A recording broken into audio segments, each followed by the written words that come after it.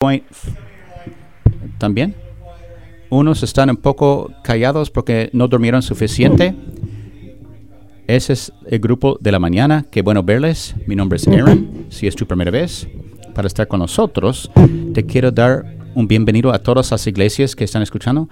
Y como iglesias queremos remover barricadas no necesarias que detiene a la gente de Jesús, porque creemos que Jesús es el único que puede cambiar a cualquiera y queremos llevar a todos a Él. Y una vez que estés con Jesús, queremos ayudarte en tu crecimiento espiritual. Y eso es lo que tiene que ver el Growth Track, el camino de crecimiento, porque son clases que te llevan de iglesia como algo que ves en una pantalla o visitas de vez en cuando o lo absorbes para donde llegues a un lugar donde te ves como parte de eso. Algo más grande que Dios está haciendo en este mundo que solamente en tu vida personal. Qué bueno que estés aquí. Estamos en una serie de mensajes titulado Buscando un amigo, donde estamos tomando una de las preguntas más comunes que haces de manera regular y discutiéndolo de manera abierta, y ha sido una buena discusión. Y la semana pasada, si no estuviste aquí, puedes ver el mensaje en internet. Hablamos de algo muy desafiante, pero muy bueno. Yo sabía hace semanas, si no meses, que yo quería llevar un amigo mío para hacer un seguimiento de la semana pasada. Tenemos un amigo especial, se llama Caleb Coltenbach. Es un buen amigo mío. Nos conocimos en la Universidad Bíblica y tiene una historia increíble. Es un pastor y el fundador de un grupo que se llama Gracia Sucia. Tiene una historia increíble y él sabe demasiado de Star Wars y los Avengers. No lo tenga en contra de él. Tiene buena familia, es del sur de California y está aquí hoy. Y yo le dije que era la iglesia más cariñosa de la planeta, entonces no me anime ahora. Por favor, un aplauso en todas las iglesias, un saludo cariñoso para nuestro amigo Caleb.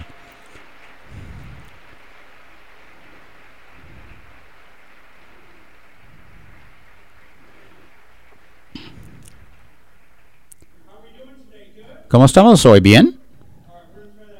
Intentamos otra vez. Sé que es el día de hora, pero cantamos, pero estás en Traders Point hoy. Aunque alguien te invitó o tienes mucho tiempo a asistir, intentamos de nuevo. ¿Cómo estamos hoy? Es pastor y autor de Gracia Sucia. He conocido a Aaron como unos 23 años, quizás 24 años. Y lo que amo de Aaron es lo que ves en la plataforma, es lo mismo que ves fuera de la plataforma. Es un hombre de carácter y integridad y necesitamos eso en la sociedad hoy en día. Si estás visitando, puedes sentir cómodo y si has tenido mucho tiempo, puedes confiar en quién es. Estoy muy agradecido que es mi amigo. Ha estado ahí conmigo en malos tiempos y buenos tiempos. Fuimos a la universidad juntos y tengo historias, pero no le voy a contar porque él tiene peores historias de mí porque yo hice cosas peores que él. Pero lo amo por varias razones. Uno de las cuales es guapo, no es eso. Amamos a Aaron. Te cuento de mí mismo, si puedo. Tengo un niño de 12 años, Joel, y una niña de 10 años, Rachel. Mi esposa se llama Amer. Es una terapista de la familia americana en Los Ángeles. Y cuando nos casamos, no pudimos esperar tener niños porque estábamos locos. Y yo sabía qué esperar al llegar al hospital, porque he visto las películas. Yo sabía que iba a ser una luz de cielo con una música épica de John Williams, famoso compositor, y que mi hijo iba a ser tan limpio, cristalina, iba a agarrar mi dedo y con pronunciación perfecta iba a decir Father, papá, con buena pronunciación. Y eso no es lo que ocurrió. Todo iba bien hasta que el dolor pegó a mi esposa y se convirtió en alguien con quien no me casé. Quería consolarla, puse la mano en el hombro y me miró con ojos brillantes rojos. No me toques, ok.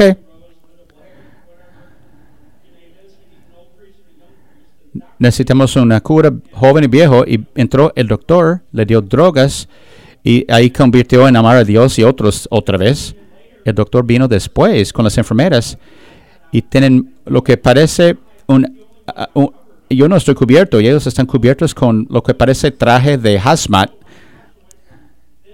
Mi expresión fue de eso a asco. Tengo que cocinar más. Él salió, tenía un color que las crayones no habían creado, la compañía Crayola, y no hizo esos sonidos lindos de bebés. No, parece una criatura de Laguna Negra o de Gremlins. Su cabeza era triangular y cuadrado y circular a la vez. ¿Sabía que la cabeza humana puede hacer eso, cambiar de formas? Y lo envolvieron en un sábana y me lo pasaron. Dice, ¿qué opinas? Y mi primera palabra es, parece una tortuga. Y mi hija, cuando nació, parecía un insecto dulce, grande, roja. Y tú sabes que es sucio. Pero si has estado ahí, sabes que en ese momento, cuando tengo a mi hijo, este amor salió de ningún lugar. Y sabía que no hay nada que mi hijo pudiera hacer para hacerme amarlo menos. Lo sucio que son ahora y lo sucio que van a ser en el futuro. Y mis hijos han hecho bastante. Han robado mi dinero. Me han enfermado. Antes tenía pelo. Antes me parecía Zac Efron. Ahora es lo que pasa cuando tienen niños. Suerte a los que no tienen niños todavía. Pero no importa, porque yo amo a mis hijos.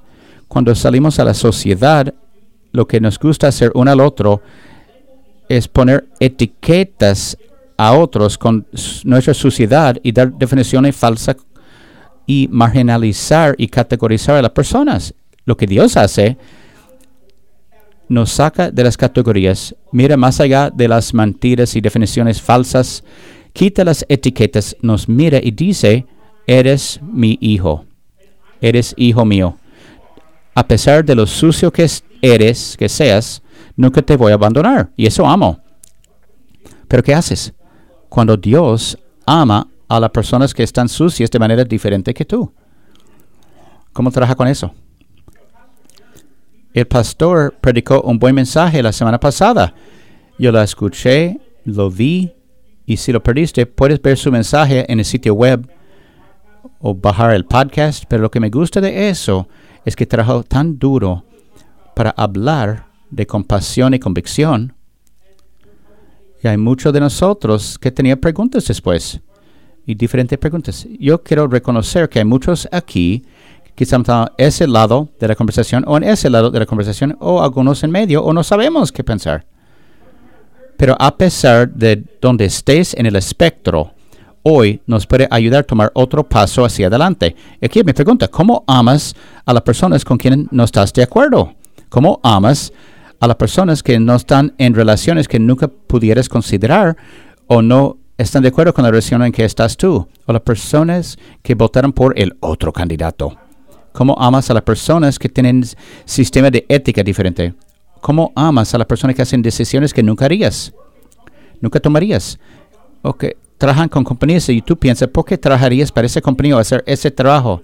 Son amigos de personas con quien tú no serías amigo.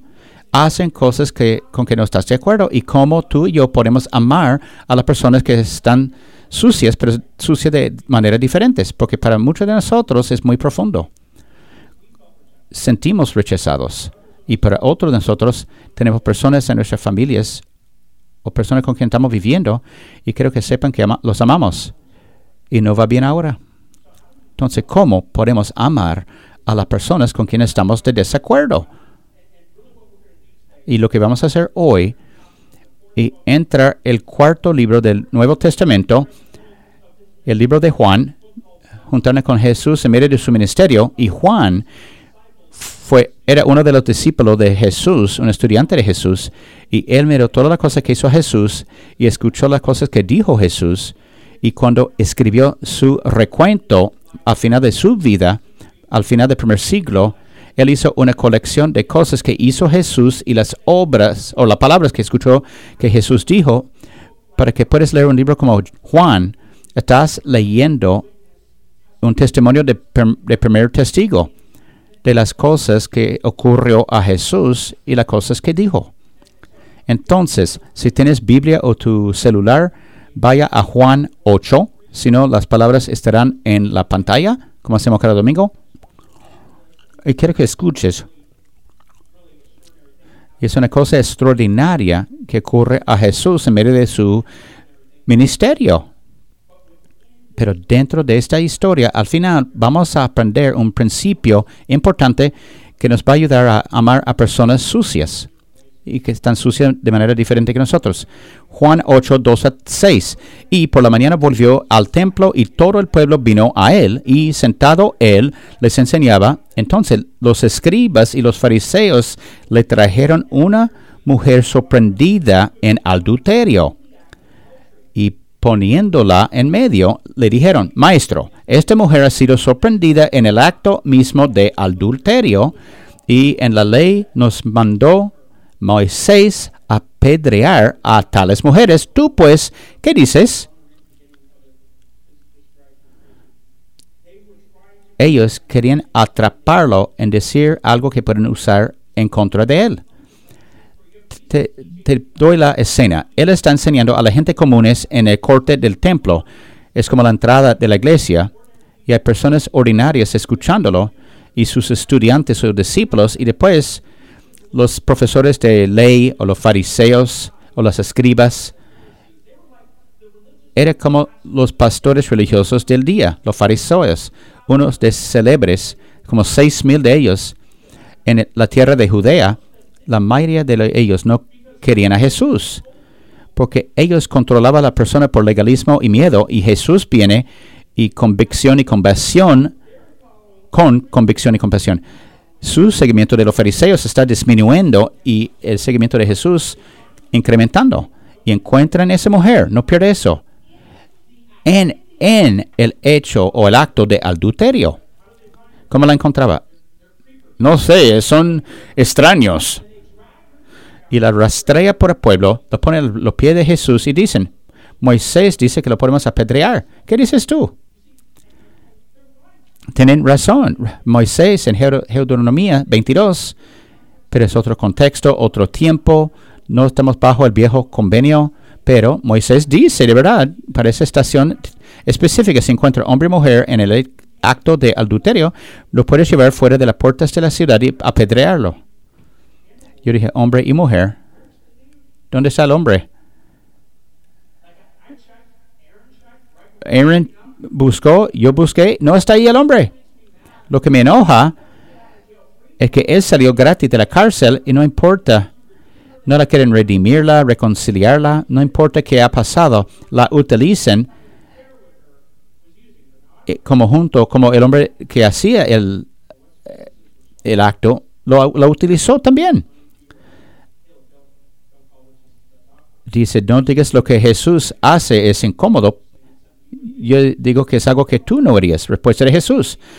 Más eso decían. Él escribió en el polvo con el dedo. Es que estás escribiendo desde que el niño era niño y está acostumbrado, pero escucha ahora por primera vez. ¿Y cuándo fue la última vez que tú estabas en un argumento con alguien y dices, espera, voy a escribir en la tierra y no lo recomiendo? Yo lo intenté. No sale bien. Pero Jesús siempre tiene intención detrás de todo lo que hace. Y la gente dice, ¿qué escribía en el pueblo? O escrituras, o los sentidos de los del pueblo. Pero es interesante ese versículo del Viejo Testamento de este profeta Jeremías. Y hay conexión. A ver si puede ser la conexión. Oh Jehová, esperanza de Israel, todos los que te dejan serán avergonzados, y los que se apartan de mí serán escritos en el polvo, porque dejaron a Jehová manantial de aguas vivas. Escritos en el polvo. O lodo, tierra, polvo. ¿Por qué? Porque dejaron a Jehová manantial de aguas vivas. Y si yo fuera una persona apostador, a lo mejor escribía nombres de las personas, nombre de los fariseos en el polvo, porque ellos sabían toda esa sabiduría de la Biblia, tenían el Viejo Testamento palabra por palabra, pero no tenían compasión. Escucha, no importa cuánto sabes si no demuestras compasión. A Dios no le importa nada de que tú puedes citar la Biblia si no amas a las personas. Pero no lo entienden ellos. Y puedes ver que no lo entienden, porque en Juan 8, 7 a 8 dice, y como insistieron en preguntarle, se enderezó y les dijo, el que de vosotros esté sin pecado, sea el primero en arrojar la piedra contra ella. Y, inclinándose de nuevo hacia el suelo, siguió escribiendo en tierra. Juan 8, 7, 8. Jesús sabe que no va a tirar piedra, porque ellos creen como nosotros creemos aquí en esa iglesia, como Aaron cree que Dios es el único ser humano que no pecó. Los demás somos pecaminosos, ya somos sucios. Dios es el único ser humano que no pecó. Entonces, si ellos tiraran la piedra, serían hipócritas o mentirosos. Y de los 613 mandatos, Dios pensaba que el mentir era tan grande que lo puso en los primeros 10. Y él sabía que no iban a tirar piedra, porque sería decir que no tienen pecado y están diciendo ser Dios y es blasfemia, y eso se castiga por pena de muerte. Quizás tú no crees en Jesús todavía. Tienes que admitir que tiene habilidades increíbles. No quieres pelear o tener argumento con Jesús. Pero ellos, al oír esto, acusados por su conciencia, salían uno a uno, comenzando desde los más viejos hasta los postreros, y quedó solo Jesús y a la mujer que estaba en medio. Enderezándose Jesús y no viendo a nadie sin a la mujer, le dijo, mujer, ¿dónde están los que te acusaban? ¿Ninguno te condenó? Ella dijo, ninguno, Señor. Entonces Jesús le dijo, ni yo te condeno, vete y no peques más. Juan 8, 9 a 11. La gente con quien no podemos entender o que estamos en desacuerdo, lo que Jesús dice es una declaración larga. Dice, entonces Jesús te dijo, ni yo te condeno, vete y no peques más. Jesús dice, ni yo te condeno, no peque más. Juan 1, 14, 17 dice, vino lleno de gracia y verdad. Jesús, eres 100% humano y 100% Dios. Entonces parecía que era fácil para él, pero no fue, porque fue humano y no es fácil para nosotros. Yo apostaría que tú y todos que tú conoces y ves hoy o has visto en tu vida o jamás verás, podemos dividir esas personas y a todos escuchando o viendo ahora en dos categorías, lado de gracia o lado de verdad. Estás en lado de compasión, lado de convicción. Le digo de otra manera.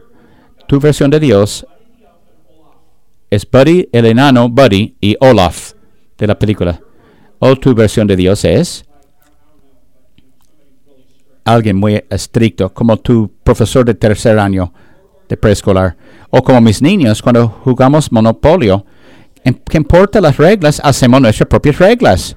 Y después pelean con mi esposa y yo estoy ahí. Dicen, no, las reglas controlan la diversión. Lo hacen la diversión más divertido. Me gusta esta conversación, es divertida. Me fascina hablar de las reglas. Si podemos tener una conversación de las reglas, sería fantástico. Quiero hacer una declaración aquí.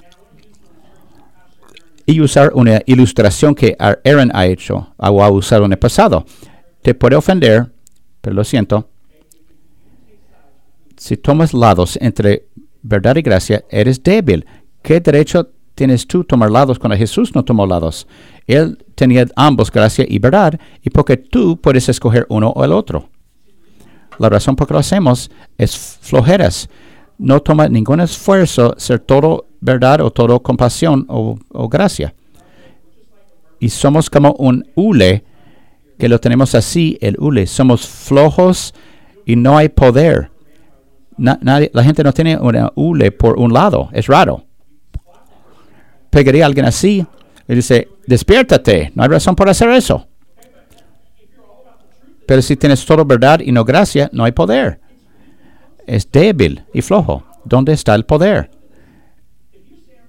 Si tiene gracia y verdad, ¿dónde está el poder? El poder está en la tensión de los dos. Y te sientes la tensión, La Biblia dice eso, pero mi amigo hace eso. Jesús dice eso y yo estoy peleando con eso. Y Pablo y Pedro dicen eso. Y yo sé que mi familiar o mi amigo de familia hacen eso y huimos por la tensión. Pero esa tensión tiene un nombre que es amor. Amor es la tensión de gracias y verdad. De gracia y verdad. Entonces, cuando huyes de la tensión de gracia y verdad, estás huyendo del amor mismo. Porque no toma ningún esfuerzo a tener solo gracia, si eres así naturalmente, o solo verdad, pero requiere toda fe del mundo y dependencia de Dios para ir al otro lado de verdad o de gracia. Y hay poder ahí. Y vas a estar incómodo. ¿Y estás incómodo y no te gusta? Bienvenidos a Cristianismo 101. Si no te gusta lo que digo de la tensión, quizás debes pensar si el cristianismo es para ti. Porque el cristianismo tiene tanta tensión por su teología. No, Caleb. Vamos a hacer prueba de Caleb del Hule. Creemos en un Dios, pero la Trinidad, esa es tensión. ¿Has explicado la Trinidad a alguien? Padre, Hijo, Espíritu Santo. Es muy divertido. Jesús es todo ser humano y todo Dios. Inspiró la Biblia, pero utilizó las personas a escribirla. ¿Crees que amar a Dios y amar a personas, Dios está en control, pero nos permite hacer nuestras propias decisiones? ¿Crees que la maldad se destruyó en la cruz, pero no destruido? ¿O lo venció en la cruz, pero no venció? ¿Crees que el pastor ya no tiene pelo? Hay tensión en nuestra fe. ¿Y por qué huimos de la tensión de gracia y verdad? Porque gracia y verdad tiene que ver con tus relaciones y tienes más vínculos en tu vida, con las personas en tu vida, que el concepto de la inspiración del Evangelio, de la Escritura. Y huimos de vínculos emocionales cuando es doloroso. Entonces, ¿quién es esta persona con quien debes vivir en la tensión de gracia y amor? O la persona que debes amar a pesar de todo y nunca abandonarlo. ¿Quién es esa persona en tu vida? Te digo, Dios mío, es mi mamá y mi papá. Cuando tenía 2 años, estaban enseñando en una universidad en Columbia, Missouri. Cuando tenía 2 años, divorciaron. Entonces mi papá tuvo relación con hombres y mi mamá tuvo relación con otra mujer. Se mudaron a Kansas City y toda mi niñez y edad de escuela, colegio, todo. Yo estaba criado en la comunidad de LGBT, de la comunidad gay. Yo estaba en la organización de GLAAD en Kansas City, organización para lo gay, y bares, clubes, desfiles, y era mi realidad. Y cuando era joven, yo pensaba que todo el mundo se crían por 3 padres gay. Y yo estaba en un desfile de gay. Y al final había cristianos en las esquinas con letreros: Dios te odia.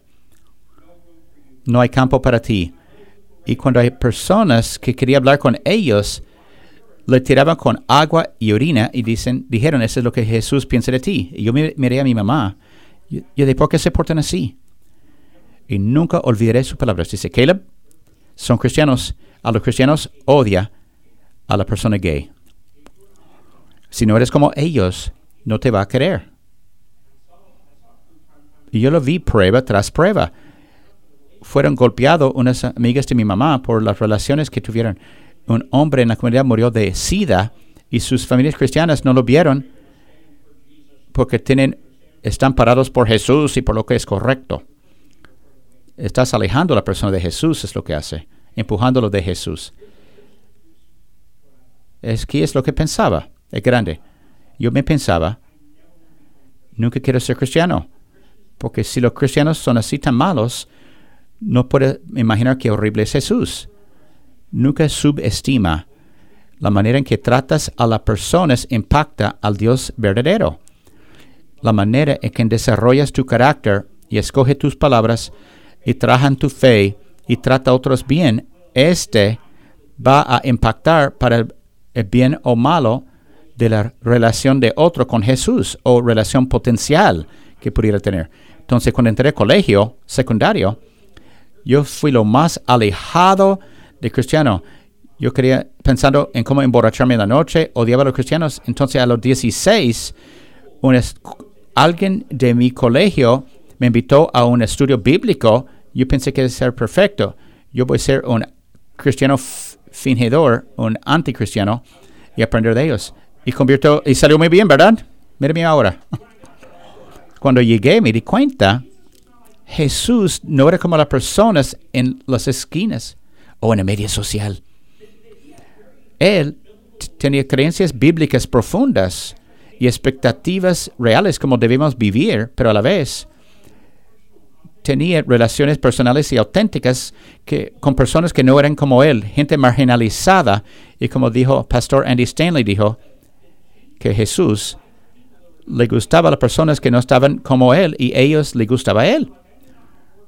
Yo puedo estar a bordo con Jesús, pero yo sabía que tenía que estudiar qué dice la Biblia de intimidad y relaciones y matrimonio, y lo hice, y llegué a 2 conclusiones que mantengo hoy en día. Primera conclusión es esta. Yo creo con todo mi corazón que que Dios diseñó el matrimonio entre hombre y mujer, y todo fuera de eso es pecado. Es lo que yo creo. Pero también creo que una convicción teológica no debe ser catalizador para devaluar a otro ser humano. Tu teología y mi teología nunca debe ser una razón para tratar a alguien menos. Nos debe hacer tratar a la persona mejor y amarlos mejor.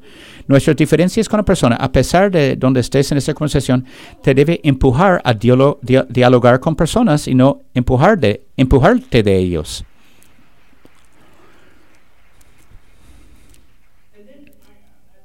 Y a los 16 fui a una conferencia de CIY, quería ser pastor. Yo dije, no sé qué voy a hacer. O un estudiante de atracción al mismo sexo, o se identifica como gay, visitar a sus padres conservadores. Yo era un niño de 16 que quería ser pastor a mis 3 padres gay. Y su reacción, me botaron. Y piénsalo. Y cuando yo voy a las conferencias y enseño, me llegan estudiantes y dicen, yo salí, a mis padres me rechazaron, tú no sabes cómo se siente. Yo dije, sí, lo sé. Yo sé cómo se siente. Pero la opresión y el dolor que sentimos por otras personas, como nos tratan, nunca es razón para devolverlo a ellos. Porque cuando las personas se portan así, es por dolor. Y cuando lo tratamos mal en turno, estamos echando dolor al dolor para la otra persona y después. Pero eventualmente, mis padres me permitieron entrar. Pero cuando yo tenía más relación con Jesús, yo pude amar más a mis padres como pudiera hacer antes. Nos permitió amar lo no amable y perder lo que no merece perdón. Y hay cosas que perdono que antes de seguir a Jesús no podía. Fui a la Universidad Bíblica en el sur de Missouri, suroeste de Missouri, y conocí a Aaron en el mismo dormitorio. Y prediqué mi primer sermón en la segunda semana de la Universidad Bíblica. Había 6 personas y en la iglesia eran muchos viejitos y quieren que hiciera un grupo de juventudes de adultos de los 50, casi 60. Buen grupo va a ser de jóvenes. Entonces, prediqué en esa iglesia. Ese pueblo tenía 50 personas, 25 de ellos en el pueblo. Éramos la iglesia más grande per cápita en todo el mundo. La mitad del pueblo asistía a la iglesia. Hablé de convicción y mi mamá fue a la iglesia conmigo. Nunca me escuchaste predicar. Y el siguiente domingo y el otro domingo no vino, tenía algo, pero había 2 ancianos esperándome en la puerta. Dice, Caleb, queremos hablar contigo. Si quieres seguir predicando, que no lleves a alguien como tu mamá. No nos gusta esas personas. Y yo dije, no me gusta a ti. Entonces renuncié. Ahora mismo renuncié. Y yo dije, no. Tú no puedes renunciarte. Necesitamos que prediques. No, tú no quieres eso. De toda la cosa, después de esa conversación, y pensando en mi cabeza, es como mi último domingo, yo voy a salir en el fuego de la gloria. No quiere que predique. Ok, queremos que prediques, necesitamos saber. Ok, vas a recibir uno. Entonces, Yo saqué el sermón de ayunas, ¿a quién importa eso? Y prediqué un sermón de gracia y verdad y convicción y compasión. Y salí y dije, Dios, si me das la oportunidad para estar en una iglesia, quiero ser parte de una iglesia que está lleno de personas sucias, rotas, que creen que tienen todo en orden, cuestionando su sexualidad, que han tenido 5 matrimonios, abortos, bancarrota, que tienen todo, adictos, alcohólicos, todo porque esa es la iglesia verdadera. La iglesia es una mosaica de vidas sucias que Dios une para glorificarse. Es el más glorificado cuando endueñamos a nuestro quebrantamiento y dependemos de él diariamente. Escúcheme bien. No creo que Jesús vino a morir en una cruz para un lugar disfrazado como iglesia, pero es un club social donde puede estar con nosotros, a menos que estés de acuerdo con nosotros, no es bíblico. 1 Corintios 14, hablamos después. Entonces, yo fui a Los Ángeles en una iglesia grande como esta por 11 años, donde asisto ahora. Conocí a mi esposa Amy. Ojalá que la pudieras ver. Es alta, bronceada, va al gimnasio cada semana. Es latina caliente. Y en su imaginación no tiene ninguna clave que su hombre, como Drew Fester y Dr. Evil, su esposo, soy yo, que son actores. Ese es mujer sortuosa. Ese es el dulce de ojo que despierta y que ve cada mañana. Su esposo, yo. No odies. Otra cosa pasó en ese tiempo. La compañera de mi mamá murió y murió sin Jesús. Y en 2010, mi familia y yo nos mudamos a Dallas, Texas, para predicar en una iglesia. Y cuando nos mudamos, mis padres, los dos, se mudaron allí. Y asistían a la misma iglesia, aunque lo que yo creía de intimidad y relaciones, esta iglesia trató bien a mi mamá bien y a mi papá bien. Y molesta. ¿Sabe qué molesta cuando trata mejor a tu padre que a ti mismo? Molesta. La cosa chévere. Verano 2013 mudamos al sur de California y 2 o 3 semanas antes de regresar, mis padres entregaron sus vidas a Jesucristo, ambos. Y les pregunté, ¿cómo sucedió? Aquí dijeron, Caleb, las personas nos trataron bien como personas, no como proyectos. Las personas los amaban. Estaban sucias de maneras diferentes. Mis padres vieron a ellos como sucios de otra manera y se amaban. ¿Y cómo podemos vivir en esta tensión? Uno es eso. Cambia a tu postura, ser conocido para lo que estás a favor y no en contra. Entonces, sé conocido por lo que estás a favor y no contra. Jesús estaba para su redención y para su reconciliación y redención y recibir tantas chances. No estaba a favor del adulterio que tuvo, pero estaba a favor de ella.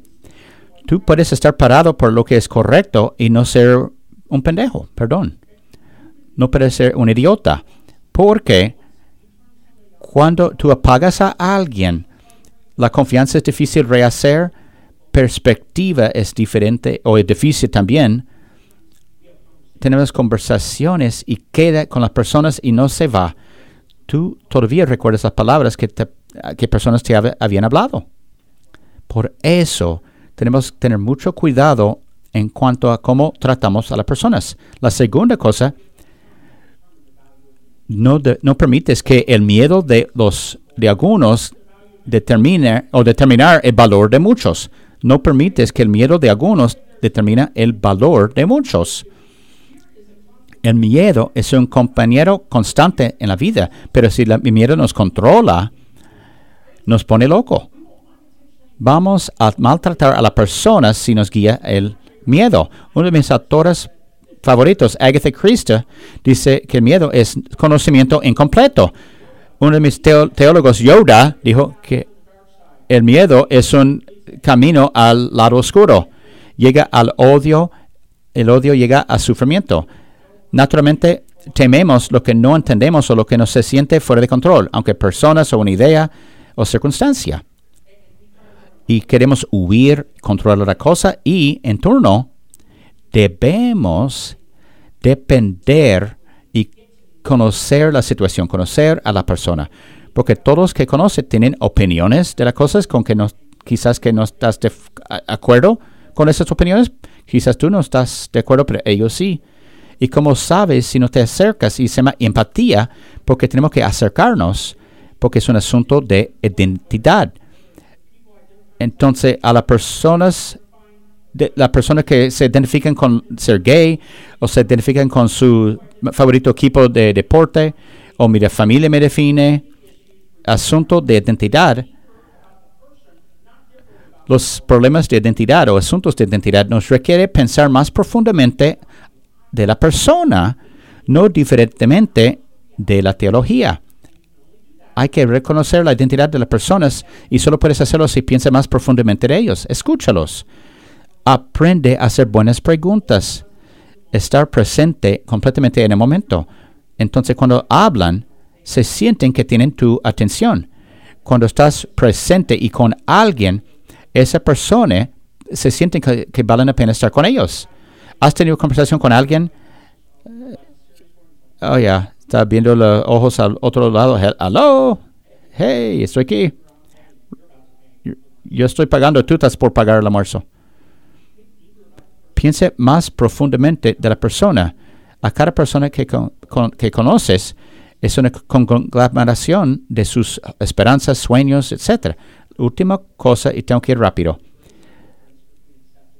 Abraza la diferencia entre aceptancia y acuerdo. Entonces, abraza la diferencia entre aceptancia y acuerdo. Yo creo que te mandan a aceptar a las personas, pero no te mandan a estar de acuerdo con todos, aprobar de cada decisión que alguien hace o afirmar la decisión que todos hacen. Ese no es lo que te mandan a hacer. Hablamos de empatía. Jesús es el ejemplo más grande de empatía. Cuando piensas, el autor René Brown, empatía es sentir con otra persona. Reggie Joiner, que trabajaba en North Point en Atlanta, él dice que empatía es la habilidad de poner tus propios pensamientos en pausa para sentir lo que se siente otra persona. En Mateo 5:46 dijo, porque si amáis a los que os aman, ¿qué recompensa tendréis? ¿No hacen también lo mismo los publicanos? Dijo Jesús en Mateo 5:46. Pablo, Romanos 12:18, si es posible, en cuanto dependa de vosotros, estad en paz con todos los hombres. Romanos 12:18, dijo Pablo.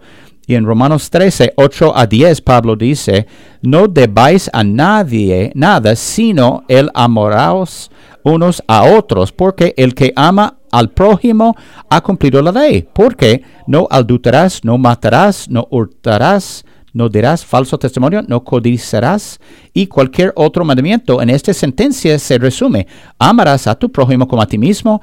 El amor no hace mal al prójimo, así que el cumplimiento de la ley es el amor. Romanos 13:8-12. Entonces vas a conocerlos, hacer trabajo y hacer diferencia en su vida, ganar influencia por invertir. Y después tus palabras van a tener peso y puedes ayudarles a identificar con Jesús más que cualquier cosa. Cuando tu amigo pregunta, amor es la tensión de gracia y verdad. Gracia sucia, todos estamos sucios, somos sucios. Y la gracia es su gracia perfecta, pero se ve sucia cuando pega en nuestras vidas y se siente la tensión todo el tiempo, ¿verdad? Y está bien. Porque Dios ama a las personas sucias. Significa que te ama a ti y ama a mí. Y por eso estoy muy feliz. Y ojalá que puedas aprender a amar a personas que están sucias como tú. Oro por ti. Señor, gracias por hoy. Gracias por esta iglesia, que podemos tener discusiones así, a pesar de donde caigan nuestras opiniones o lo que pensamos. Podemos darnos cuenta que el valor de una persona no es determinado por lo que creemos de ellos o los desacuerdos. Una persona, su valor es infinito. Todas personas tienen valor porque todo es alguien que tú creaste y que para quien tu hijo murió. Ayúdanos mientras aprendemos a amar a otros, el uno al otro. En el nombre de tu hijo pido. Amén.